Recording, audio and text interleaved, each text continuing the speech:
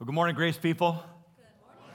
Good to be with you today. It's always good to be gathered together in the house of the Lord to receive and hear His word today. It's also a special day today. You know, it's Super Bowl Sunday. And it's that annual tradition where Minnesota Vikings fans gather together in homes to watch other teams play for championships. It's just such a wonderful thing. I know. I'm a lifelong fan. Always next year, right? There's always next year, yes.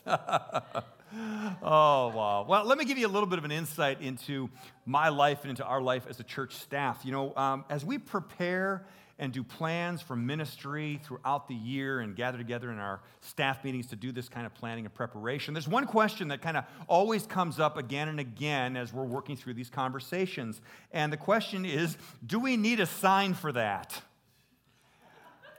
Now, that is not a theological question, by the way. We're not saying, do we need a sign from the Lord as to whether or not we do this ministry? No, it's a much more practical question. It's a simple, practical question. If we're scheduling something on a Sunday morning or any time in the building, do we need to create a sign so people know what's happening and where to go? Okay? It needs to be clear and concise. It needs to catch people's attention and point people in the right direction. We're always wondering, is it time to create a sign? And, you know, sign creation could be a tricky thing because signs can sometimes be confusing. Sometimes they don't say the right things let me give you some examples. First of all, there's this sign, okay, this next sign. So, touching wires causes instant death and a $200 fine. As if death wasn't enough. There's a $200 fine, too. Yeah, yep. Or there's the next sign. How about this one? Mini watermelons. $3.99. I think that's not watermelon, you know. No, not a chance. Yep. Or this one, here's a special caution sign. Do not exceed 20 children. Good warning for parents everywhere. Nope. Don't go over 20 children. Yep. Or then there's this one, it's my personal favorite. Yep. Buy bed, free one-night stand. Yeah. I don't think that's what they intended to say. But that's what the sign looks like, right? Oh my gosh. You know, the purpose of a sign is never just to see the sign, right? But it's to point you towards something else, hopefully something important. We're in the Gospel of John, and you might not know this, but the Gospel of John is referred to by some scholars throughout history as the book of signs. The book of signs. And as we've been making our way through the Gospel of John, just getting started, we've seen this term show up, talking about signs. John uses signs. And there are, in fact, 7 events within John's accounting of the Gospel that he refers to as signs. And that isn't an accident. Even the number 7 itself is a sign. It shows up a lot in the Bible, Old Testament and New Testament, referring to things that have been completed. For example, there are 7 days of creation, 7 feasts of Judaism, there are 7 lampstands, 7 last words of Jesus from the cross, 7 petitions in the Lord's Prayer, and 7 churches in the book of Revelation. There's a lot of 7s. That's just a touching on a few of them. But there are a lot of 7s that show up. And in the Gospel of John, he has 7 signs that he reveals, 7 miraculous signs. But there are only 7 in the Gospel of John. And that's kind of interesting because if you go and look at miracles in the Synoptic Gospels, in Matthew, Mark, and Luke, there's actually a lot more miracles. They show up a lot more frequently than they do in the Gospel of John. So if this is the book of signs, and signs are important, then how come there are actually so few of them within the Gospel of John? Well, we're going to learn some about that in the passage that we're looking at today. If you brought your Bibles with you, why don't you open up to the Gospel of John, chapter 4.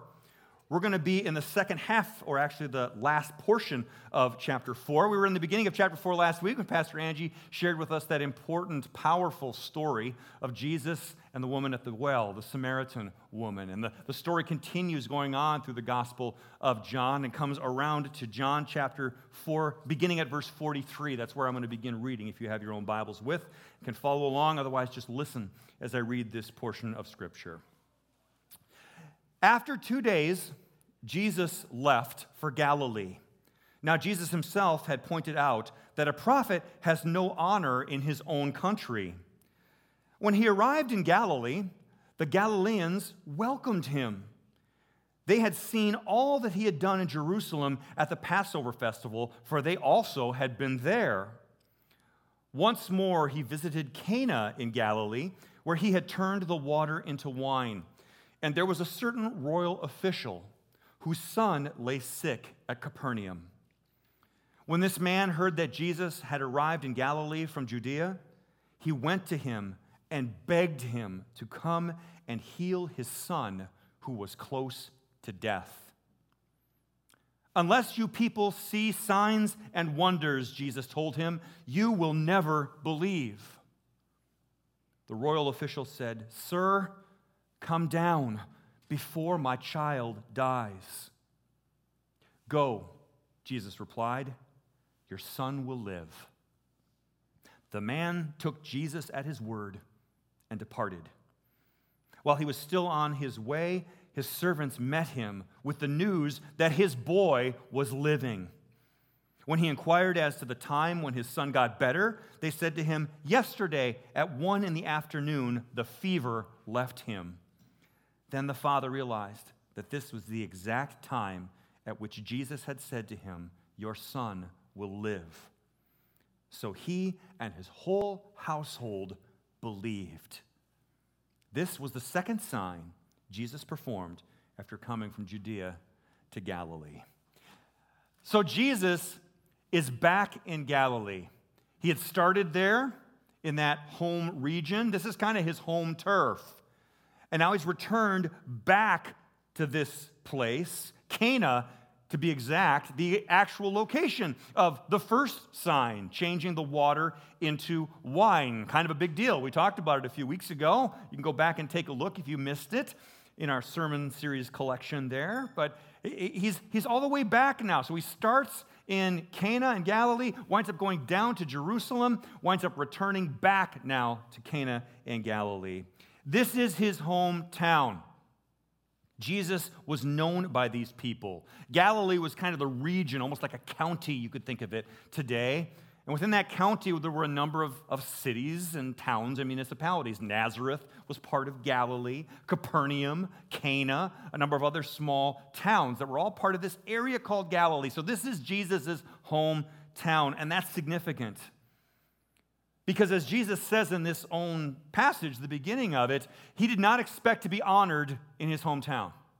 A prophet doesn't find honor in his hometown.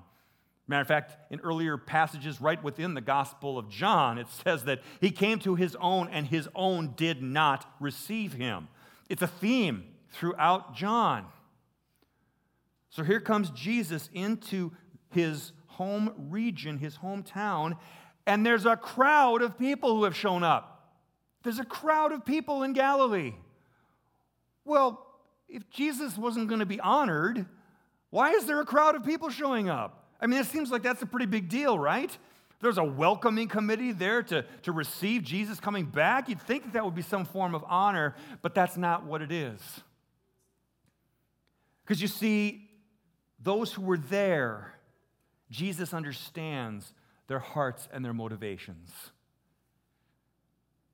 And they were there to see the show. They were there to see the show. Young boy, hometown boy does good. Went off down to the big city. We followed him there. Saw the things that he did here. He did more there. Now he's back. Let's see what kind of show Jesus brings to town now. Let's see if we can get some more miracles out of him. Let's see what he will do for us. They've seen the signs and wonders that Jesus has done, and they believe that he can do even more of them. They believe in what Jesus can do. But they don't yet believe in who Jesus is. And that's important. And then there's this royal official who shows up in town at the same time. Royal official. Now, who is this royal official? We don't know who they are by name. But the fact that they're called a royal official probably means they're part of Herod's court. King Herod, the one who shows up a few different times throughout the Gospels. not a good king, but a king nonetheless. Very wealthy. His royal officials would have been pretty well off too. This royal official lives in the town of Capernaum. Now you can imagine as a royal official, he probably has access to a lot of things. He's got some wealth. He's got some resources. If his son's sick, he could probably go find the best doctors in Capernaum to come and treat his son. Maybe he's already done that. We don't know. But whatever it is, this guy's desperate. He realizes that whatever power and authority he has, it's not enough to heal his son. So he decides to make the journey to Cana, where Jesus has gone. And that's not a short trip. It is 20 miles from Capernaum to Cana, easily a full day's walk. But he's willing to make that journey to get all the way to talk to Jesus. He wants help. He needs help. And he begs Jesus to come with him back to Capernaum. In the midst of this whole crowd, Jesus, just come with me, please. My son is dying. And Jesus' response sounds a little harsh. And in fact, Jesus isn't speaking when he responds to this man just to him. He's saying it so that everyone can hear who was there. And his response is, unless you all, or y'all, you want to put it in the southern kind of thing, it's plural. Unless y'all see signs and wonders, y'all will never believe. He puts that out there for everybody to hear because Jesus recognizes the tendency to look for signs. But this man is insistent. Jesus, please come with me or my son is going to die.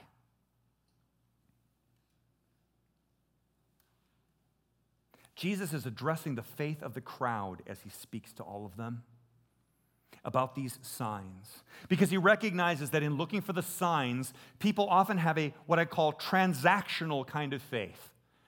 There's a belief that Jesus can do these things, and that's what the trust is in. Jesus, I'm praying here now that you would do something for me, and if you do something for me, I will believe in you. Looking to the sign first. It's a transactional kind of faith. It reminds me of a story of a gentleman by the name of Charles Blondin. Charles was a French tightrope walker in the late 1800s. And he did something remarkable over here in his time in the United States. He was the first man to walk on a tightrope across Niagara Falls. Stretched a tightrope from one side to the other, and he traversed Niagara Falls. Now, this wasn't a cable. It was kind of before strong cables were put in place. It was a rope. So think about it. A 3-inch rope stretched from one side to the other. You can imagine how loosey-goosey, wavy that thing could be. But he made it all the way across as the first person to tightrope walk from one side to the other. But that wasn't all that he did. He did it multiple times. And one of the times that he crossed over, he laid down in the middle and took a nap. Another time, he carried with him a stove, brought the stove to the middle, cooked breakfast, and ate breakfast in the middle of the tightrope, and then continued on to the other side. You can imagine curiosity is starting to build about this guy. And then one time, he went and got a wheelbarrow, put the wheelbarrow, and rode the wheelbarrow across Niagara Falls from one side to the other. Incredible. Amazing. Did it multiple times. And as the story goes, one of the times that he was there, as the people were cheering him on, wondering if he could do it, but enthusiastic about watching this performance and seeing it happen, Charles Blondin offered a challenge and says, hey, does anybody want to get in the wheelbarrow as I go across Niagara Falls? Nobody raised their hands. Nope. Their faith had a limit. Oh, they believed that Charles could do it, but they weren't willing to get in the wheelbarrow themselves to go across. Ultimately, somebody did get in the wheelbarrow and go across. And actually, on another occasion, somebody climbed on Charles' back, piggyback ride, and rode Charles across Niagara Falls. That person was his manager, who knew him, trusted him. See, that's the difference between a transactional kind of faith and a relational kind of faith. And this is what Jesus is trying to point to. Not to just believe in the signs, but to the one that the signs point to. They point to a person. And some people still relate to Jesus this way. It's very common, it's very human to relate based on the signs versus on the person of Jesus. There are some people who rely on the signs to prove that God is on their side.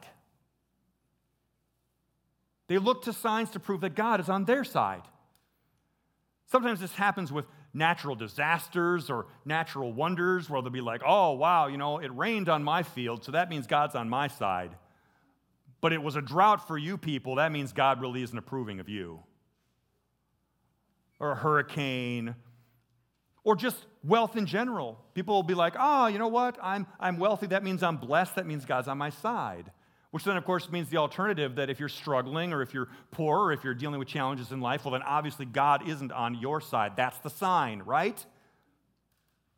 But that's not the way that God works. There are others who want signs because they are hurting and desperate. People who are looking to make a deal with God. Maybe somebody who's just received tragic news about their own health or somebody else's, or is dealing with a huge family crisis or an injury or who knows what, but suddenly is in that position of looking to God going, God, if you will just act, if you will just heal, if you would just do this, I will follow you for the rest of my life. Looking for the sign. And then there are others who may want signs because they've been hurt by the church, or they've been hurt by another Christian or somebody else, and they're like, you know what, Lord, unless I get a sign from you, I'm not interested in hanging around these people anymore. All of those are real life experiences. All of those are real people. And I'm not upset with them, and neither is God. But it's just if we only focus on the signs themselves, we miss out on what Jesus is trying to draw us into, which is in a relationship with Him. Something personal and relational. A faith that isn't just in what God can do, but in who God is in Jesus. And that's where the story goes for the royal official. Jesus looks to him and says, go. Your son will live. The man took Jesus at his word and departed. Now, what does it mean to take Jesus at his word? What does that mean for you and for me? Well, when I say that we trust in the word or that we believe in the word, some of us, based on our backgrounds or just our experiences in life, immediately think we're talking just about the scriptures. We're talking about the written word of God. That's what it means to trust in the word. And that's part of it. It's part of it, but it's not the whole story. And if you're wondering what more the story is, you can look right to the first chapter of John. Because right in the first chapter of John, it starts off with, in the beginning was the Word. And the Word was with God, and the Word was God. And the Word became flesh and dwelt among us. The Word is first the living Word in the person of Jesus Christ. Before it's anything else, before there was a written Word, there was the living Word. There was the Word, the Logos, Jesus himself. So there is Jesus, the Word. And then there's the Word that gets proclaimed, the Word that we sit under when we come together as the body of Christ. And there's somebody preaching and proclaiming the law and gospel and letting us listen and receive it. That's another aspect of the Word, the proclaimed Word. And then, yes, of course, there is the written Word. But if we start with the written word and miss out on the fact that the written word points to Jesus as the living word and as the proclaimed word, we will go off on tangents, and some of those tangents will involve looking for signs that aren't signs from God at all. Because we'll see what we want to see, rather than letting God reveal himself to us through the living word, the proclaimed word, and the scriptures being opened up. We want to come before the Lord honestly and first say, Jesus, I trust you at your word. How do we grow to taking Jesus at his word? How can we grow in this? Well, it starts with letting the Holy Spirit reveal Jesus to you so that you can have faith in who he is. And then sitting under his word and even gathering together with others to open up the pages of Scripture and letting his word read you and open you. Now, I confess that sometimes the biggest violators of just sitting under the word of God are pastors and preachers. I'm saying this for myself. Why? Because so often the first thing that I think of when I come to the Scriptures is, what do you want me to tell them, God? Now, is that unimportant? No, it's actually quite important. It's an important part of what God has called me to. But unless I let God's word speak to me first, I am missing out on letting his living word capture my heart, convict me, show me where I fall short again and again and again, and then see his grace and mercy come to me in the person of Jesus to forgive me. I need that, and we all do. And when we position ourselves to be in a place for the living word, the proclaimed word, and the written word of Scripture to open us up, we stop looking for signs and we start to become a sign.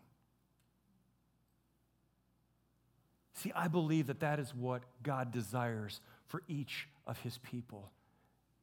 Is not that they would look for signs everywhere, but instead they would become a sign that points to Jesus. You know these people in your life. I hope you do. That person who, when you encounter, when you talk with them, it's like being around Jesus. You hear their heart when they speak. You can see it in their eyes. Because they've sat under the word, they've let the word do its work in their heart, and now their life becomes a sign that points to Jesus. May we all become signs that point to Jesus. And here's one more thing. If you are here today or you're watching online, and you're among those who are desperate for a sign, who are hurting, who are skeptical, who are afraid, I understand. And so does Jesus. Jesus sees you. He sees you as you are. He sees you in that place, and he has great compassion on you. And it's his desire to reveal himself to you. And I want you to be willing to take a chance today. After the service today, there's going to be some folks who are going to be available to pray for you right where you are. We have our prayer chapel that we've talked about that's open all week long, and certainly after the services across the hallway. You can absolutely go there, but you can stay right here. And if you would like somebody to come and pray for you, just stay where you are. Maybe raise a hand so that someone knows, and we will come and find you. And we'll come and pray for you right where you are for whatever it is that you might be going through. And you don't have to feel ashamed. You don't have to feel singled out. You don't have to have all the answers, because we certainly won't either. But hopefully in that moment we can come and pray with you that Jesus himself, the living word, would reveal himself to you, would speak to you, would meet you in your place of deepest need with who he is as your Savior and your healer and your Lord. That's my hope for you today. And if it seems like a little bit too much to do that here today, please reach out with a phone call. Call me at the church. Call Pastor Angie at the church. Call Pastor Mary Ellen. You can even call Dan.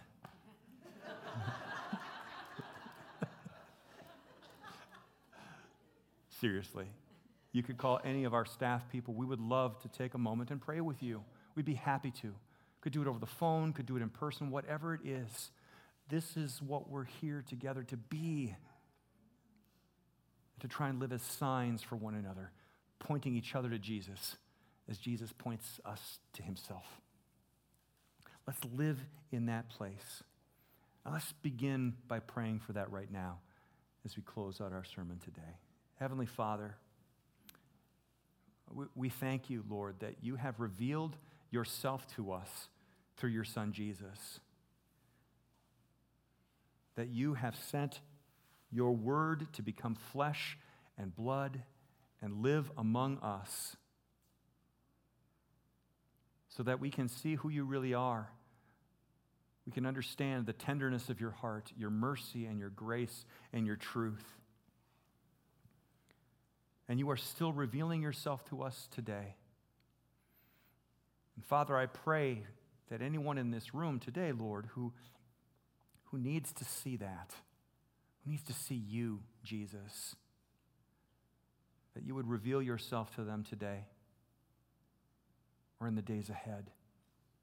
You would shower them with your grace and your compassion and your love.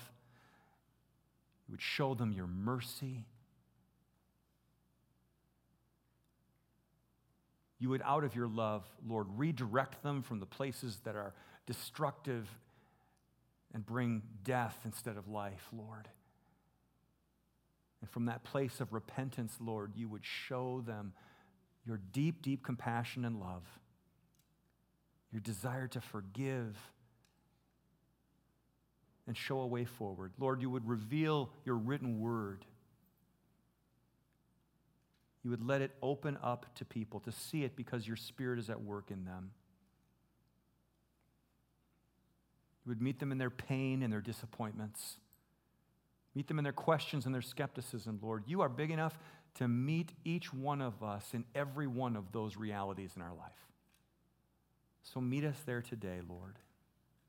Asking, I'm praying, I'm trusting you, Jesus, to continue to reveal yourself to them and to me. Thank you, Jesus, for being the Word so that we can take you at your word. We pray this today in Jesus' name. Amen.